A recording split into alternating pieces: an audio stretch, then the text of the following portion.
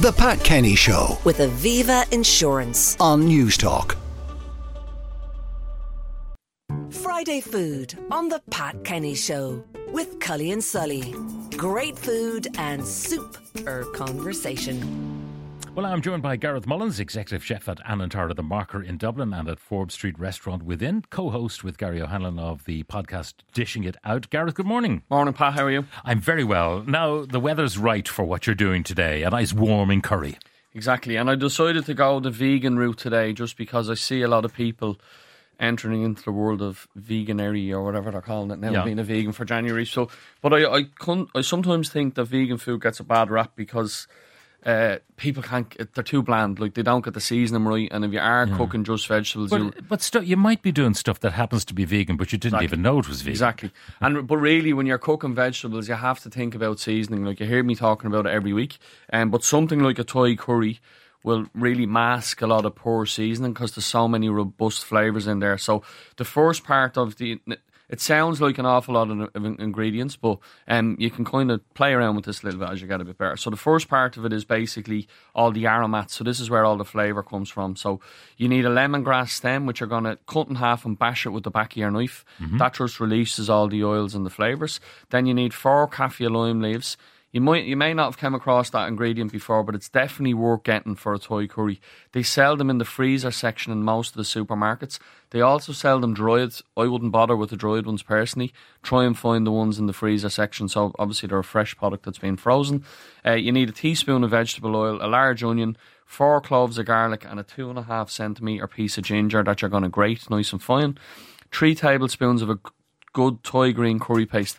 The reason I'm putting a curry paste in here, I could easily give you a recipe to make a curry paste, but not worth the trouble, to be quite honest. Unless you're really into it, you're going after, then it's worth it, right? If you want to learn about it. But there's really high quality Thai curry paste on the market. Just buy one of them. If you are doing a vegan one, buy one without the shrimp paste. Most of them have shrimp paste in them.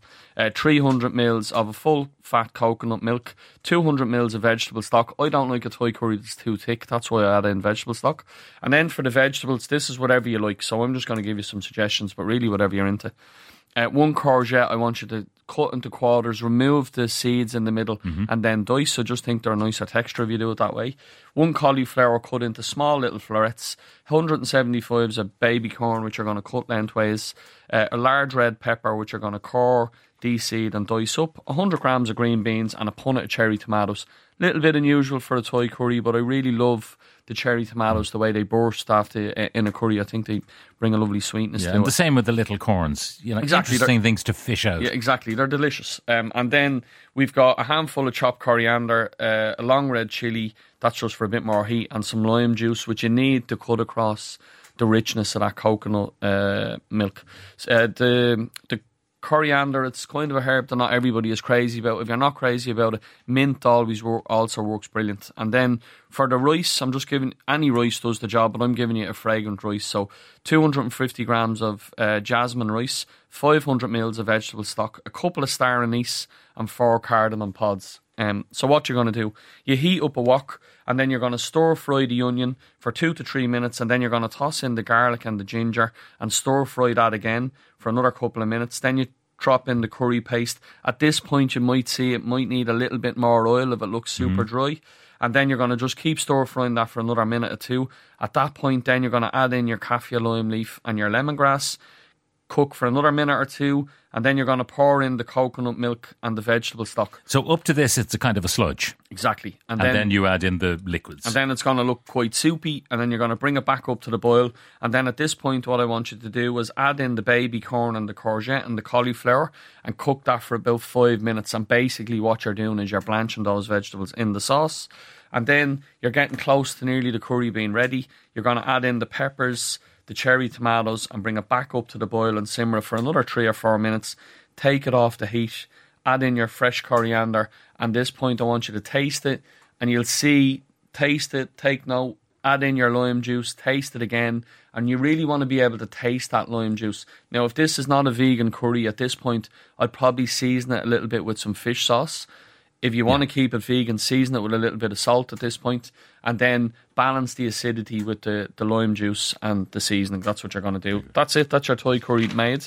At the rice? The rice is very simple. You're just going to put your rice, your vegetable stock and your cardamom pods and star anise into a small casserole dish that goes into the oven. Cover it with tin foil, pop it into the oven, forget about it for 25 minutes, open it up and then just run your fork through it before you eat it. Perfect fluffy rice every time. My goodness, that's quick. Yeah, it is quick. And look, a lot of people struggle with, especially when you move into jasmine and basmati, they're a little bit trickier to cook. But really, this cooking them in an oven really is a foolproof way to do it. If you want, give the rice a little wash beforehand. Also helps with it not going stodgy. All right, great stuff. Gareth Mullins, Executive Chef at Anantara, The Marker. By the way, great prize you gave us this week. And really the Marker Club is a new thing that we've launched in the hotel to celebrate the spa. And it's not only the spa, it's access to the rooftop. We do a creche on a Saturday. Concierge will park your car for you. It's really a lifestyle choice for what you're looking for. And a steam room with eucalyptus. Exactly. If you've got the... Yeah, exactly. Yeah. Great Couldn't put it better myself. Gareth Mullins, thank you very much for joining us. Friday Food on the Pat Kenny Show with Cully and Sully. Great food and super conversation. The Pat Kenny Show. With Aviva Insurance. Weekdays at 9 a.m. on News Talk.